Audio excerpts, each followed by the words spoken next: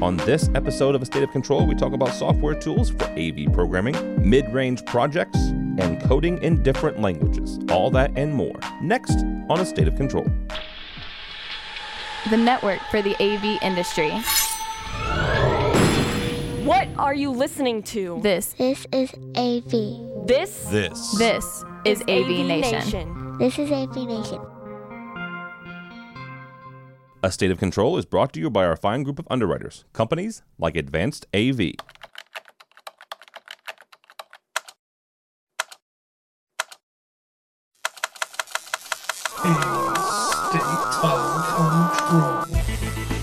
A State of Control.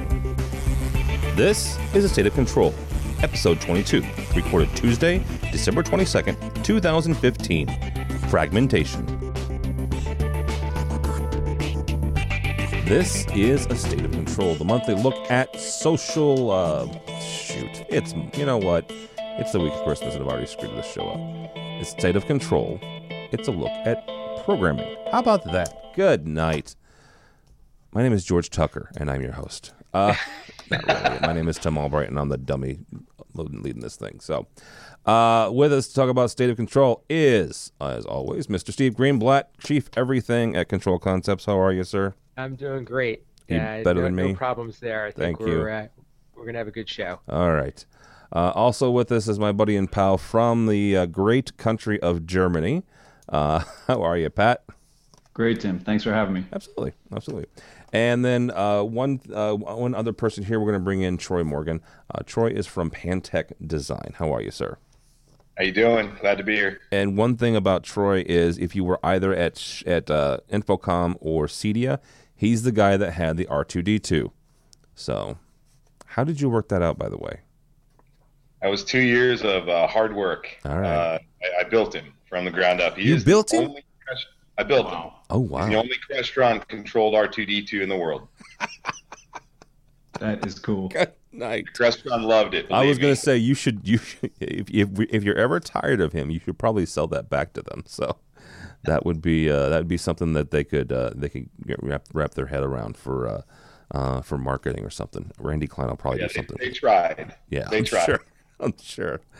All right, let's see if we can't kick this off. It's the week of Christmas here, so we're gonna I've already screwed up the show, so it can only get better from here. We're talking about software solutions this month for automation and control programming. Steve, we're gonna kick this off with you on this one. When it comes to just the software part, right? And we have Uncle Richie here in a second. Once he gets set up, we will. When it comes to software, what are the kind of the long-term impacts of doing the software changes that we're seeing? What are the longer-term impacts on the programmers themselves, the people who work in this on a daily basis? Sure. So we're kind of continuing the conversation from our last show, and what we talked about there was that the landscape's changing, that we're introducing some new challenges and new demands on programmers, but we're also seeing the market for programming opportunities erode in some ways. No longer do the easy projects exist, and there are more ways to be able to program simpler systems simpler, and whether that's a configurable tool or some plug and play web drag and drop thing, or it's just coming up with package systems. So programmers need to figure out how to differentiate themselves, because the market doesn't bear the costs of customized programming for these small, I guess maybe we could call it the huddle space effect, and at least in the position that I've seen when you're talking about programming companies and people who really do this day in and day out for their livelihood, we've always specialized in taking on the more complicated projects. It's really where we shine. But there are plenty of programmers out there who have been able to just do the routine work day in and day out, and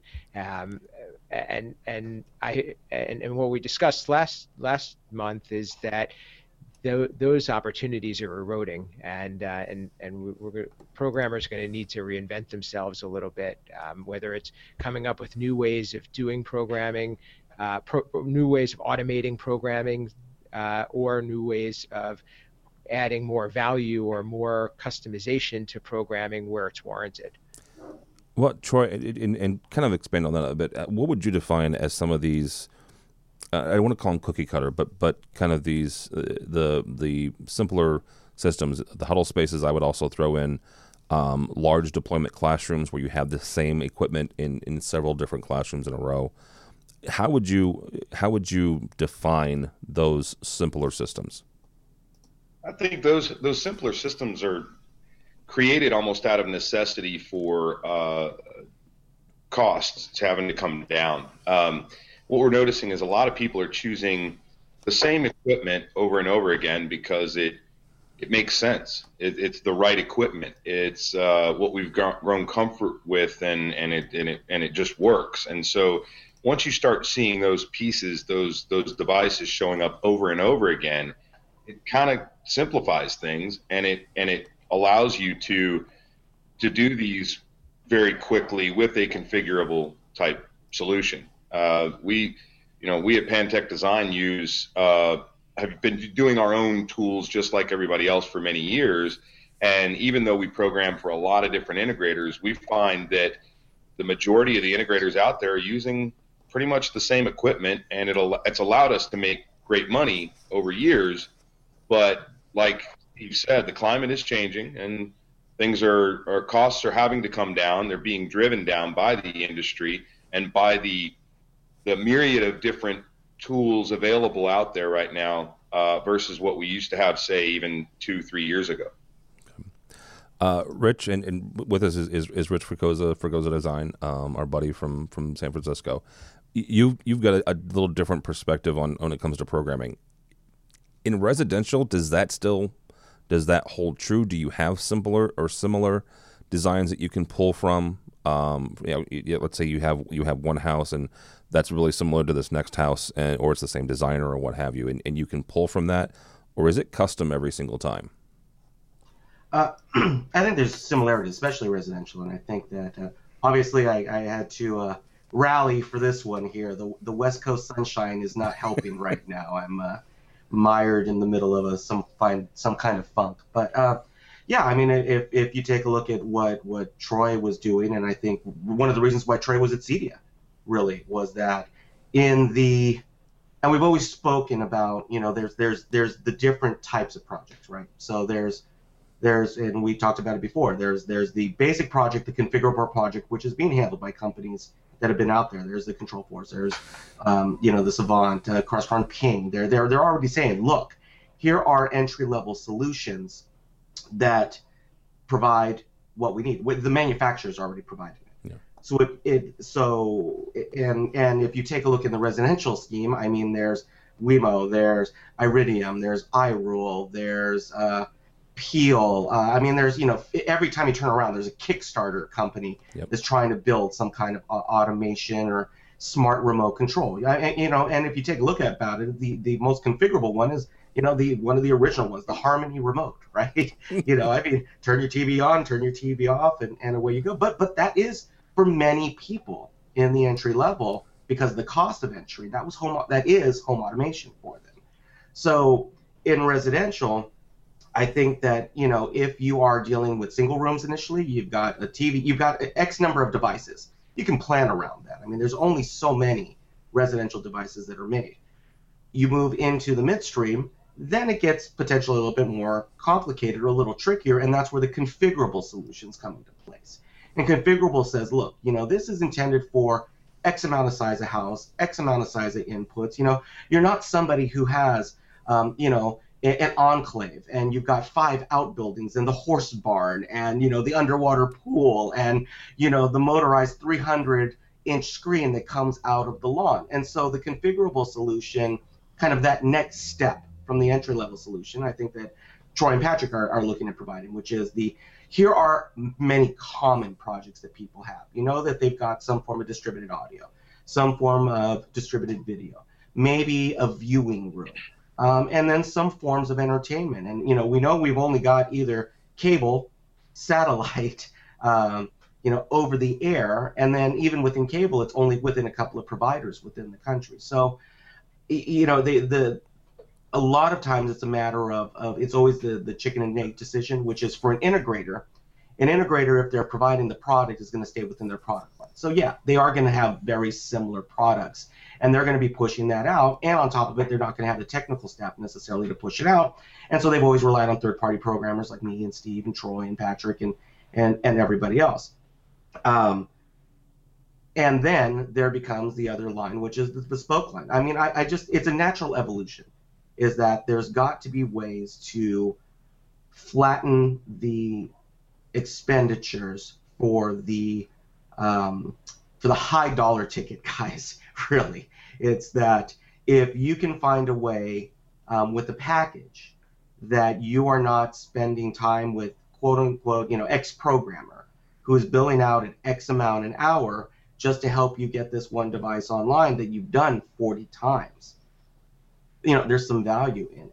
And I think Resi is going to be the same way. Resi and commercial. I mean, there's only so many products, and again, this does not deal with a bespoke solution. A bespoke solution is a completely different animal altogether, and I know that Troy and Ryan will agree to that. That's not necessarily the market when you have somebody who's looking for something that requires a different skill set. Yeah. But something has to fill that need in between. And there's a lot of integrators right now who are saying, we'd really love to use this stuff. We don't necessarily want the basic tools that are out there, but we don't have the ability to get from here to there. And so, it's a bridge at this point. I think Richard's exactly right there. I think that one of the things that we as CSPs had to do in order to remain relevant and still make money was we had to cover all aspects of what Richard was just talking about. He went through the entry level, the mid, and then talked about the high end. And I think that our industry is plagued right now with a fundamental problem, and that's the fragmentation of the integrator's business model within. They are choosing, I know you guys have heard this before, where guys are saying, well, if I'm doing a lower end system, I'm going to do just a basic Harmony or something like that. But if I'm doing a middle grade system, then I'm going to do Control 4. And if I'm going to do a high end system, I'm going to do Crestron. And that fragmentation approach has cost the integrator a lot of money because they never become experts at any one thing. They maybe have a guy who's okay at this thing, and that fragmentation has cost them a ridiculous amount of money. And so Adapt, our opinion, and what we've done with Adapt is we believe that you need to have one tool that can do it all, that you can do the ultra low end, be super efficient and cost effective, and whip out a remote. I mean, that's what we're talking about here, a one room, simple remote, get her done and move on. But you can't stop there with the product. You have to be able to handle the middle, and you've got to be able to do those quick 8-zone audio video type things, or maybe it's a larger system, but because of the lack of complexity, it's thought of it as a mid-grade. And then you also have to be able to do, because guys, this is how we got here. You got to be able to do whatever gets thrown at you. Yeah. Doesn't matter what it is. It doesn't matter how complex it is. That whatever needs to get handled and dealt with, and it needs to get dealt with the same way you're doing the low end. Well, let me bring Patrick in here, because I want to talk about, Rich and Troy both mentioned, the tools that we have and going from the lower end up to the high end. Pat, you guys, not only are you a CSP, and to clarify, CSP is Crestron's newest iteration of their old Cape system, and CSP is a Crestron service provider. Let's see if I got that right. Right. Capes were and before Crestron. That, we were just Cowboys. Well, yeah. You and Steve, yeah, all y'all were. But Pat's got a product just like Troy does, and it's interesting, right? It's iPad based. It's all the other stuff. Patrick, how are you grabbing, or how are you when you talk to integrators, how are you talking to them about these tools and helping them understand exactly what it is you're trying to do? Well, first of all, I think custom will never go away. So there'll always be a need for custom. That'll always be there. But like you're saying, there's a lot of these huddle rooms, and there's just no room for any kind of messing around. You've got to get in and get out, and there's no margin at all. So the systems just have to get done. And with what I'm doing, it started with the simple question of, do I need a central controller all the time? Right? The programming is too expensive. Well, is it the software that's too expensive or the hardware? Because the hardware costs money too. If you've got a central controller and a touch panel, that costs a few bucks. And maybe an iPad can solve that problem. And then it's software. So you might get more functionality out of the software that you would have spent on the hardware. So it's just a decision to be made. And you need to look at every situation differently. Even the small huddle rooms, right? It may be TV on, off, volume up, down. But if you've got 10 or 20 of them, maybe you want to have some kind of asset management or usage monitoring, and then things get complex again. So while the system itself is easy to control, it may be an opportunity for programmers to get in there and say, well, how are you going to manage all of these systems and make sure they're being used properly? All right, Steve, and Steve is, all three guys, of these guys, or all four of these guys have their own companies. So I'm going to start with Steve. Steve just, was it back in the summer, hired a new programmer. When you're looking for a new programmer or even helping your programmers develop their skills, what are you looking for?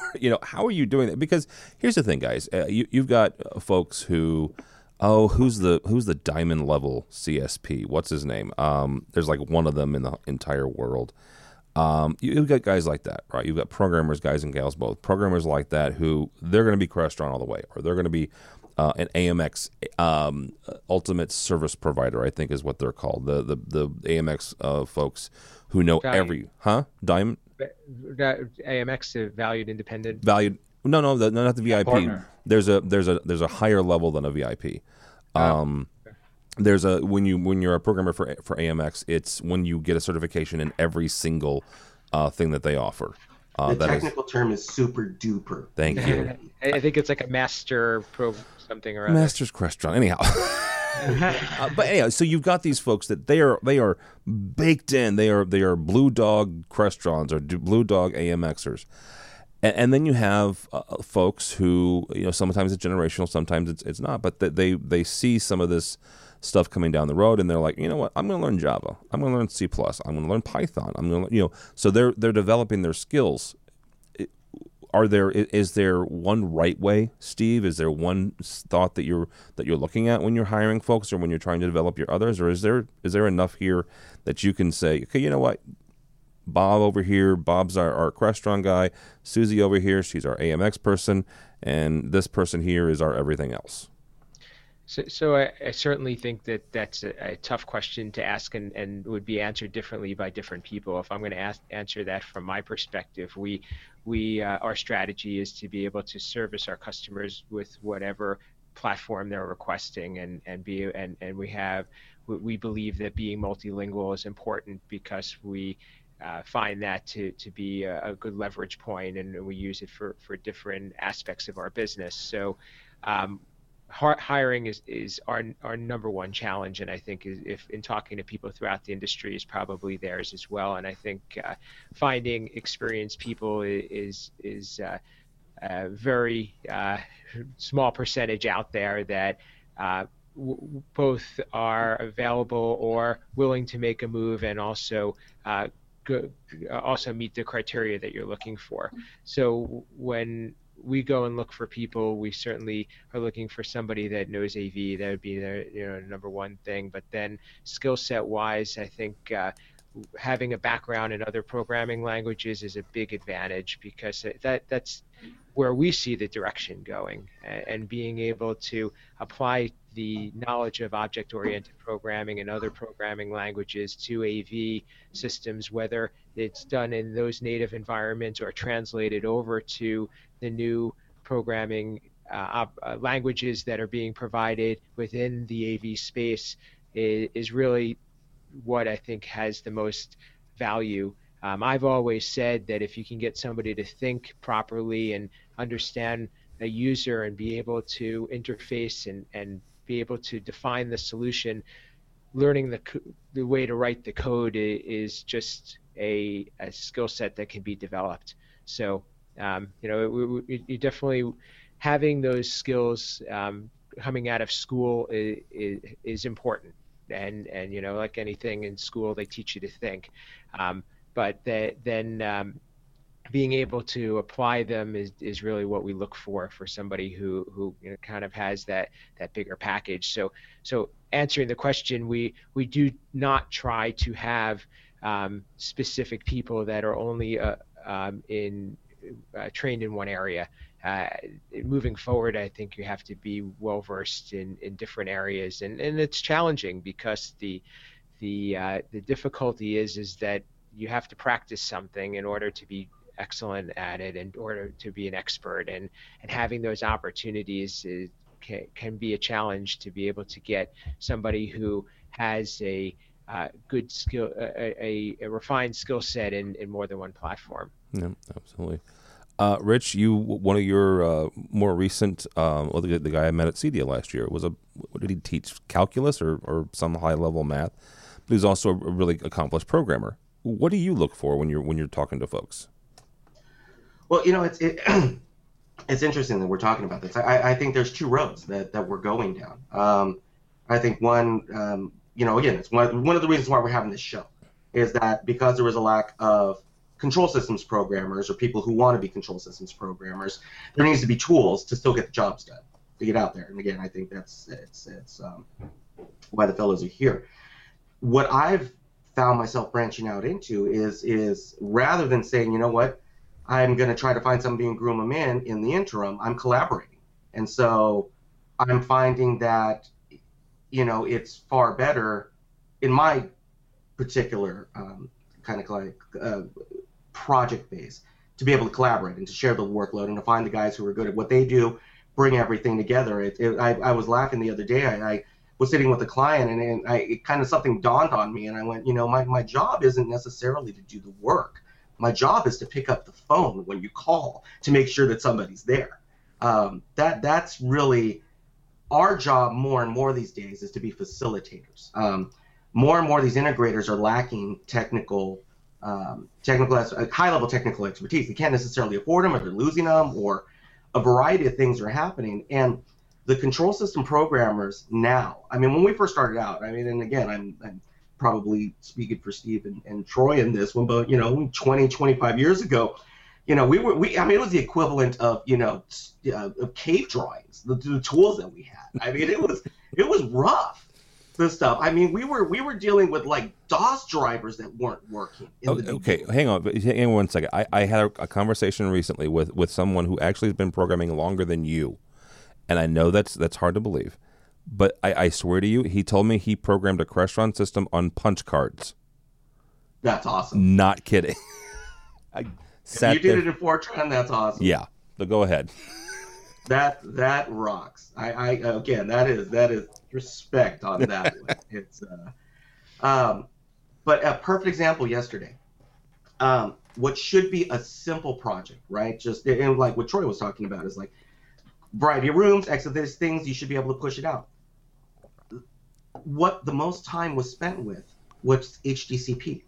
No. Keep in mind that the device that was the HDCP bridge is an automation controller, technically, right? It's branded by this manufacturer that provides it. So programming these days is only part of the problem.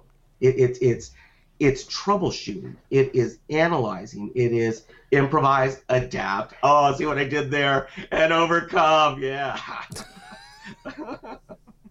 You're right, though, Richard. That's the cold medicine in me. I can already tell. Yeah, that's great. Dude, you're spot on, though. You're spot on. It's programming is a part of the battle. The unfortunate thing, and I know you guys all know this, we're the ones that hold the bag in the end. We're the last guys. We're the guys that they're all looking to make it all work. And there are so many other things now that we do have to choose to become experts in, or else we don't even have an answer for why it's not working or why we can't make it work, or geez, even know what direction to take to make it work. So it's definitely challenging, but programming is only a part of that challenge. Yeah. So to come back to just a quick answer to your question, it's home growing your techs. I mean, you've got a choice. You're going to have to either take techs and raise them to a different level and use interim steps, which some of these software tools. And again, I think the manufacturers see it. I think that the manufacturers have no choice to see it. They have to provide better tools. That they need to give it to somebody who doesn't come out of school with a computer science degree. The reality is the guys that are coming out with CS degrees, God, I was about to say the one ads, but the Craigslist. As you can see, I would be a very bad person coming out looking for a job right now. But the kids that are coming out of school right now, I mean, they are going to look for that first Kickstarter company out there. They are going to look to make their own company. They are going to move out west of the Silicon Valley. I mean, there's this magnetic draw right now in tech for the talent because you can't help but think about the money that you could make with the next great IPO. And we're calling them they're now being termed unicorns, right? Everybody's chasing the unicorn right now. Every computer science major in college right now, I can guarantee you, does not sit there and go, I would really like to figure out how to make an IR driver work. That is not what they're sitting, and that's a dilemma because we aren't necessarily as an industry making it viable, and we've had episodes about this in the past. How do we attract these people? And I've been fortunate. My wife runs a business and entrepreneurship program here at our local high school. It's a school within a school, and so these kids are writing code. These kids are 14 and 15-year-old kids, 30 and 40 of them going to hackathons. I've got 14-year-old kids that can write Python rings around me, and these are the kids that are coming up. And so I think what's starting to happen is we as an industry need to look at beyond the traditional means of where we've been bringing people in, because we don't necessarily right now have the same financial firepower to draw in that talent as the greater tech industry does right now. And that's kind of the big white elephant in the room, is that you can make a very good living doing this. Very good. I mean, I think we can all say we're pretty happy with what I've done. I have no regrets about what I've done. But if I was 14 or 15 or 17 years old coming out of school, I know that I would potentially have looked at the industry, at the tech industry as opposed to this industry. And so it's a matter of finding ways to, and I think that Infocom is trying. CEDIA, I don't think we're at that point yet.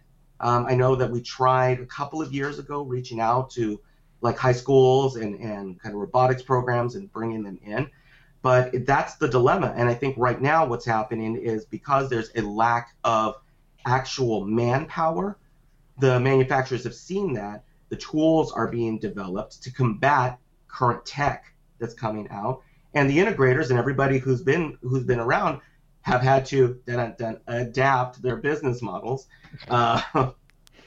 You're just going to use that to death, aren't you? I am just going to beat that one. All right. So let me bring in something from a different angle. There's a commercial running right now for GE, General Electric. And in the commercial, there's a very nice-looking young man who's obviously either a recent college graduate or still in college, goes to his friends and says, "I'm going to be an engineer for GE." And the opposite end of that is, well, we thought you were going to be a programmer. You were going to make all these cute little apps and this, that, and the other. And so they're almost disappointed that he's not going to work for a startup, that he's not going to work for, the next great unicorn, as Richie put it. Patrick, are we to the point where, we let these young people go after their unicorn hunt, as it were?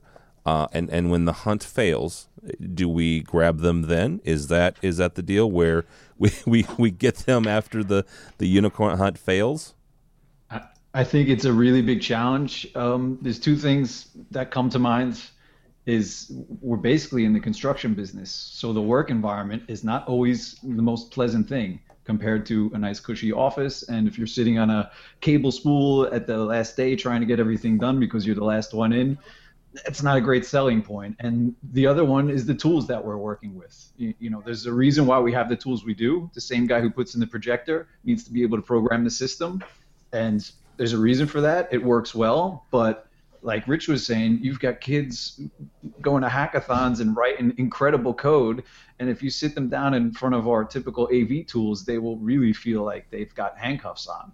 So I think in that respect, we're going to see kind of a divergence in the software tools that we have, more object-oriented, powerful stuff, and more simple-to-use, configurable type systems. Because, I mean, that's really the only way you could attract any kind of talent. You can't get these really smart kids and then say, here, work with something that we've been using for the past however many years.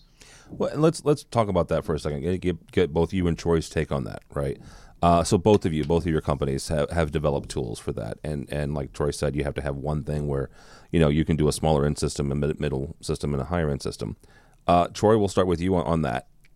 First question is how have your customers, your clients, taken to that approach to you guys as developing this? I think they get it. It's become necessary, even though it's taken a little bit of time to help them see it. It's become necessary for them to defragment and to begin to focus a little bit more. And as the manufacturers are driving, the costs are coming down on devices. I mean, at one point in time, Crestron was offering a remote that was like $2,000, and now they've got remotes that are a couple $100. And so because of that, people are now saying, okay, I can do the low, the middle, and the high with the same approach. And so they're really enjoying this ability to be able to do the same thing no matter what the size of the job is. They can use the same tools. All right. And so that's been a wonderful thing for the ones that have jumped on with what we're doing. Patrick, same question to you. How have your clients kind of taken to this approach? Well, I've always had a pretty good mix of integrators and end users as customers, so I get both perspectives. The app isn't really for integrators, because if you need to go to a job site and be able to handle anything that's thrown at you, you need the tools to really get in there and fine-tune the IR code. So if you have a configurable system, your hands are tied and you're not going to be able to get anywhere. But a lot of end users are perfectly happy knowing what's supported and what's not and working within those parameters. And yeah, more and more we see IT departments and technology managers wanting to do more themselves. It's just a fact of life. I can hear my name getting crossed off many Christmas cards as I speak. But no, I mean, that's the truth, though. Yeah, you're right. Well, and so one more question for you two specifically. In that, right, in the fact that you guys are making it a little bit easier for tech managers, which that's a soft spot in my heart because I came from that arena. How have manufacturers taken to you when it comes to these systems? Patrick, we'll start with you and then come back to Troy on that. Because in my personal opinion, this is Tim's personal opinion, I would think that they would be overjoyed the fact that somebody is making, giving other people the ability to make their systems and put more of their products into more systems by making them easier.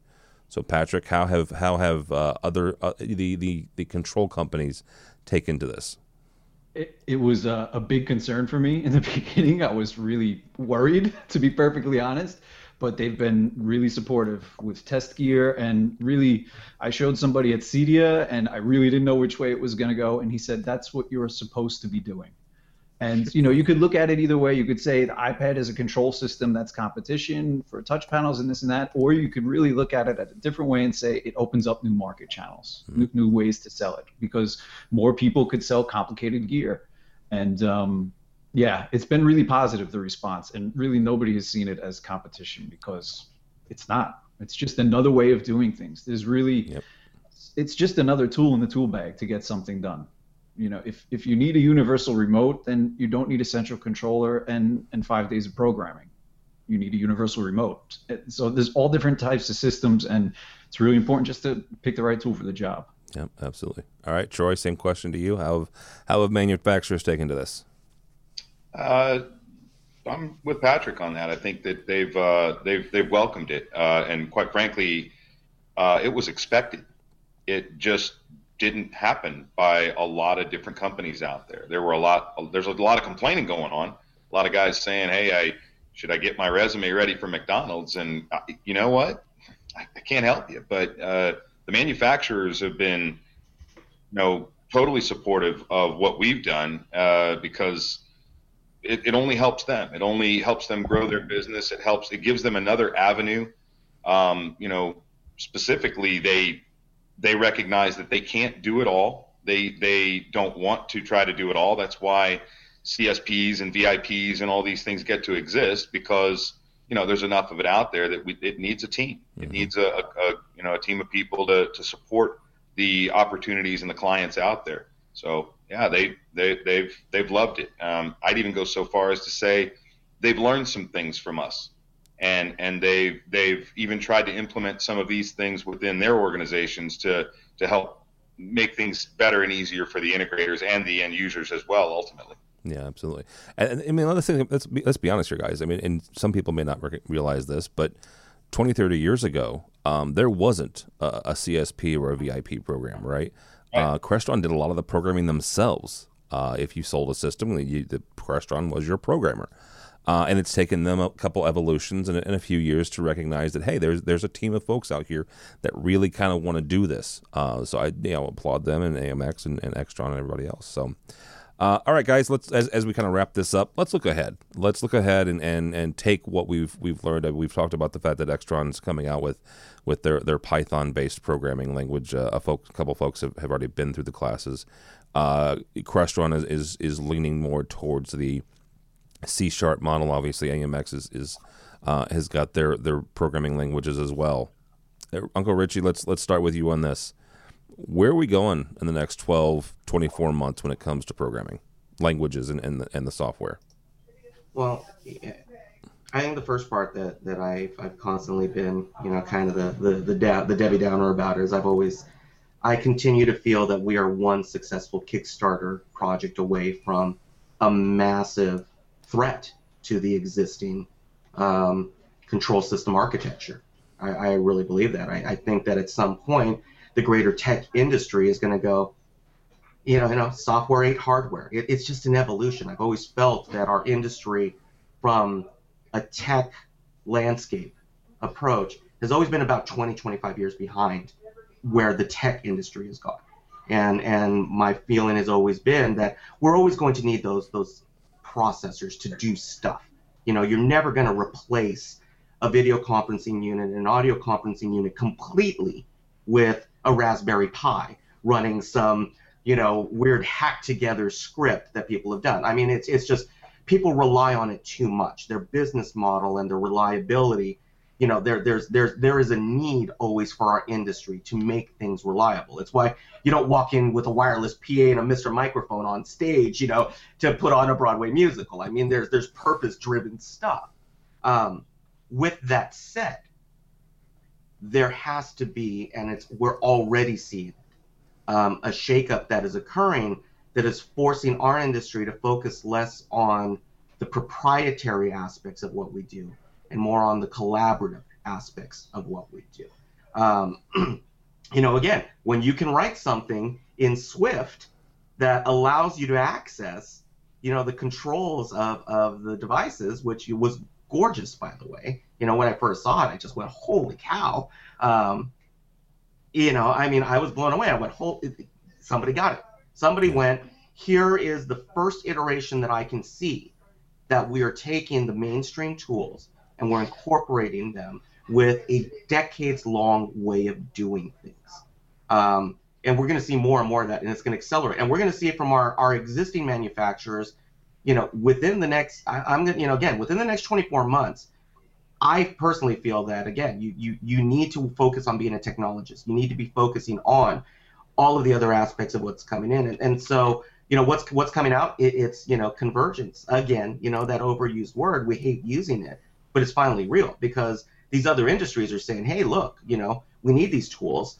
Obviously, if I've got a USB camera and a USB microphone and a screen built into my display here, there isn't necessarily a need for a $70,000 virtual presence. There's something in between. The explosion of the huddle room is a perfect example. People would say, look, I just want to come in, plug in, Skype or do a GoToMeeting or whatever it happens to be, use it and get out. That's the convenience nature. It's the same reason why we were the naysayers about the mobile device. I mean, I can't remember how many shows we had years ago. I mean, if you go back into archives just 2 years ago and talk about how mobile was never going to happen and tablets and people weren't going to use it because it doesn't work in the business environment, fast forward 24 months now and we're all kind of going, yeah, about this.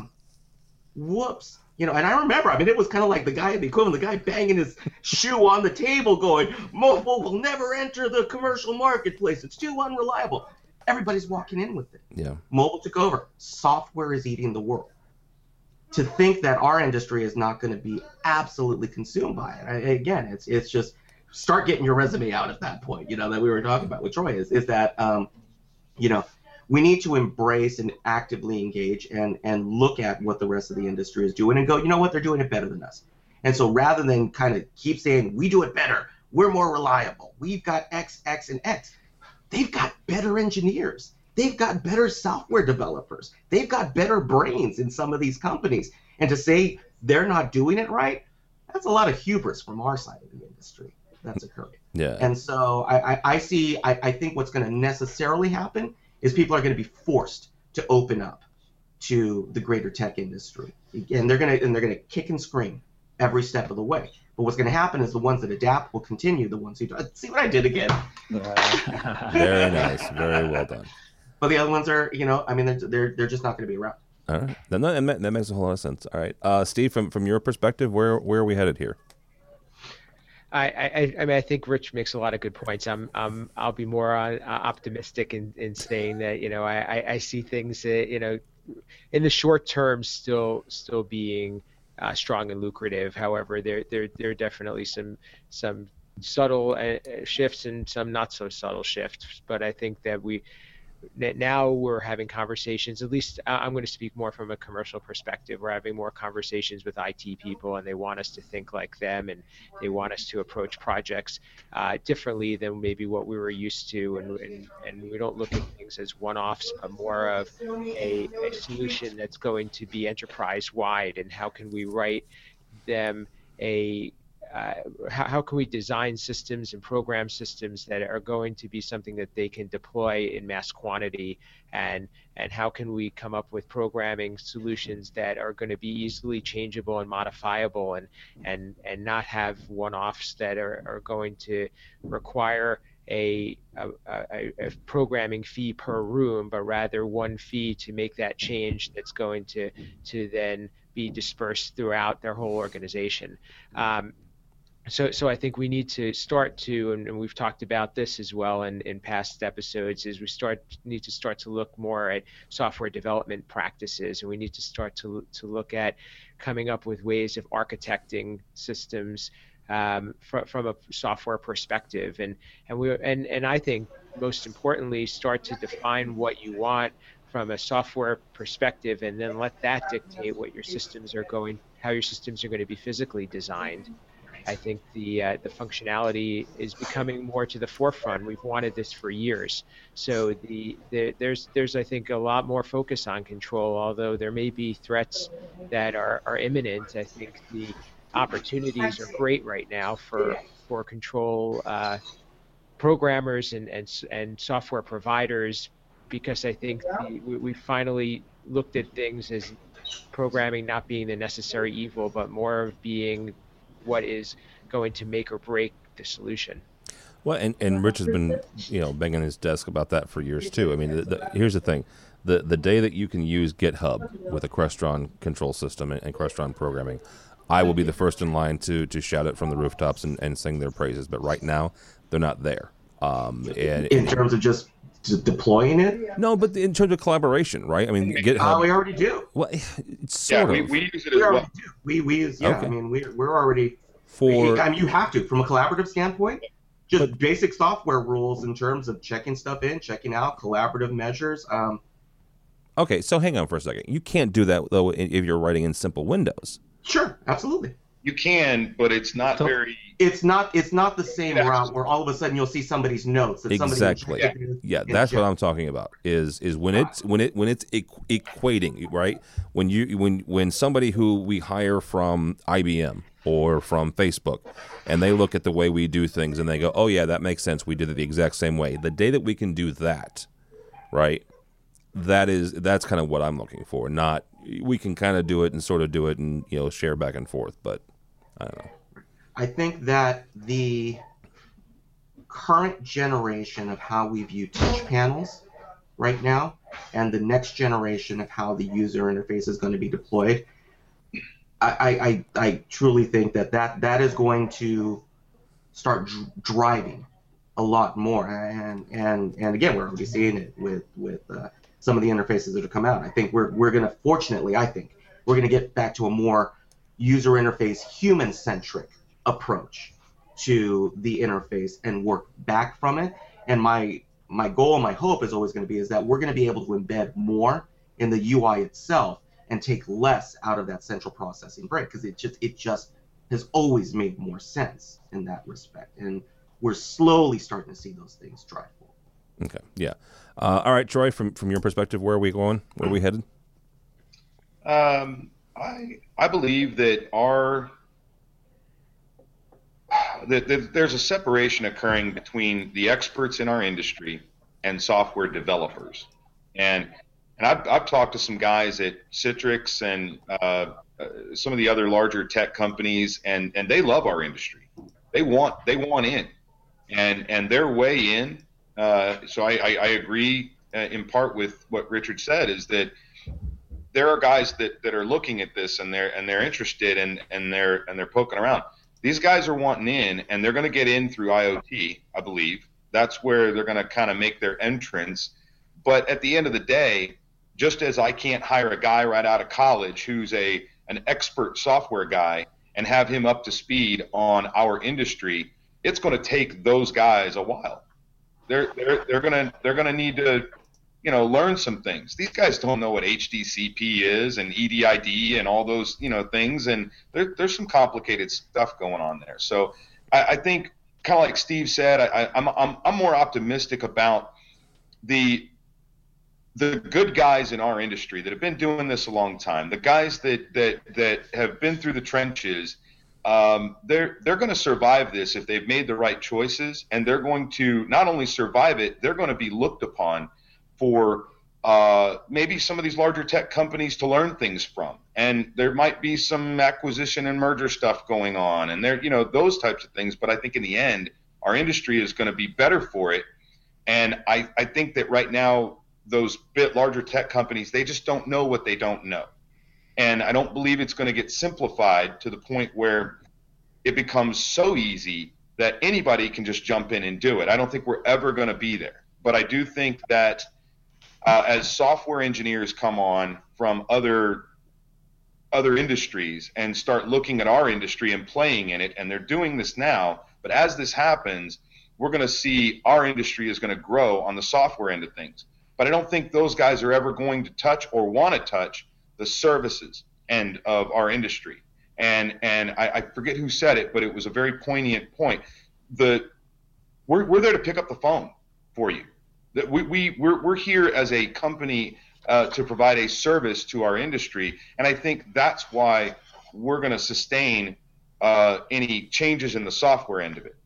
So I don't believe we're going to have to go away, or we all need to be getting our resumes ready or anything like that. But I do think that the one-off guys that haven't taken a business-minded approach to their business, whether you're a single guy or a group, doesn't really matter. It's taking the right approach to your business. I think those guys are going to have a hard time in the next 24 months. No, absolutely. I would agree with that, because it's going to be a sticky business situation in the next few years. Mm-hmm. So, all right, Patrick, you'll have the last word. Give us your soothsayer wisdom.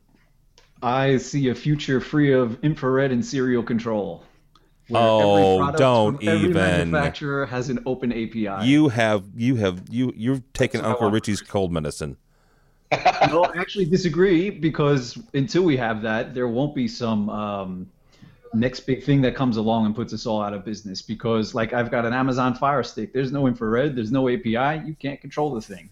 So as long as we're integrating different things from different manufacturers, we'll always have something to do.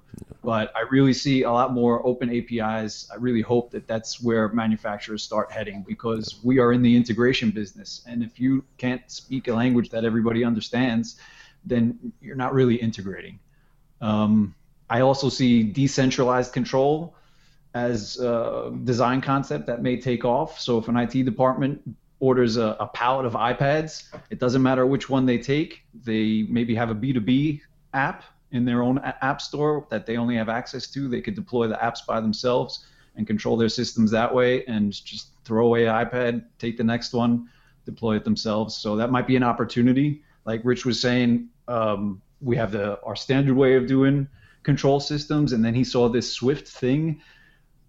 To me, it was just another control system manufacturer. If it starts with an A and C, or if it's Apple, it's just another way of doing things. And I see that as an opportunity. That'll be interesting. And with the decentralized control, it doesn't mean you can't have a central processor as well and run right alongside things. So I see more of those hybrid type designs coming along.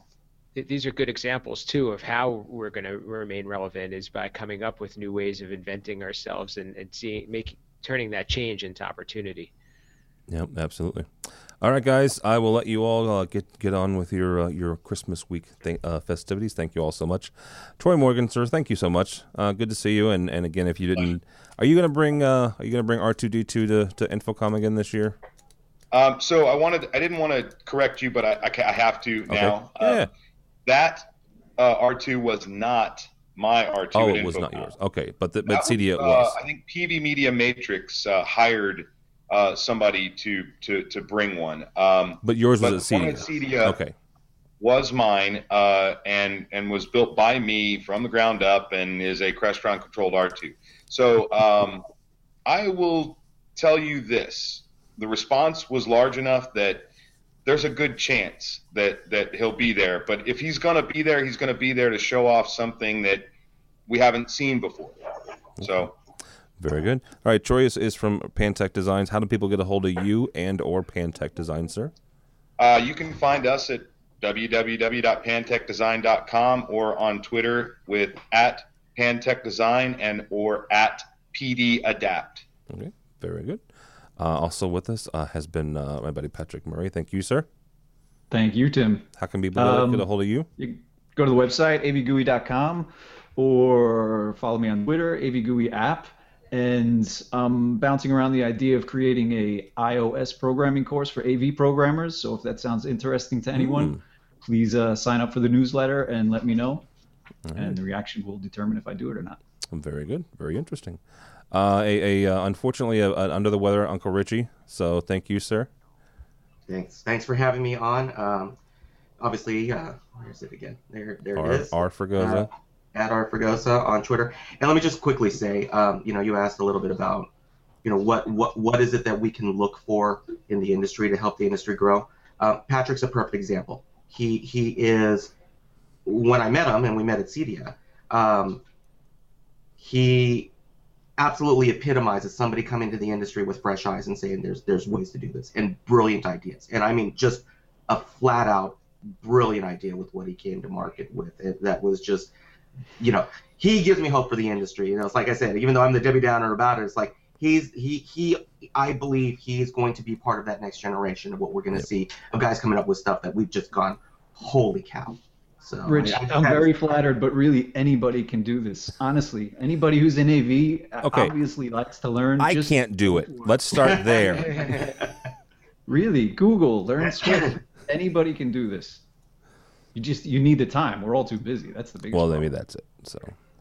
But hopefully next time on SOC, I'll have a better voice. And actually, this is the first time we've had Troy on video. We had him on audio before. He was audio only. I think episode 2. Yeah. Oh, good night. Maybe that was it. All right. Well, and are you going to CES for the fine folks at CE Pro? I will not be attending CES this year for it's a pretty heightened security and they're you're on all kinds of lists and stuff. So yeah. So no, my compatriots at Electronic House and CE Pro will be there. But yes, if you want to find me here, or you can find me on cepro.com, also now on Electronic House. Oh, very good. Actually coming out. I'm actually even in like printed letters and stuff. Like I'm less virtual these days. Look at that, fancy. All right, sir. And last, sir, Steve Greenblatt, Control Concepts. How do people find you, sir? Website is controlconcepts.net. You can find me at Steve Greenblatt on Twitter, LinkedIn, Facebook, any of those types of things, and through AV Nation with the State of Control. All right, very good. My name is Tim Albright, even though I screwed up the beginning of this show. Don't follow me, but go by the website. Lots of really fine people like Steve and Rich and have contributed to it, made it what it is. avnation.tv, avnation.tv. You'll find this program and a host of others. We actually have quite a few for the end of the year. We've got this program coming out. We've got a new EdTech, new State of Control, or a new Social, which is probably how I screwed up the first part of the show. Our best of, and also our year-end show. A new Lightcast, our lighting show. So yeah, check out the website. avnation.tv, avnation.tv. Thanks so much for listening. Thanks so much for watching. This has been A State of Control.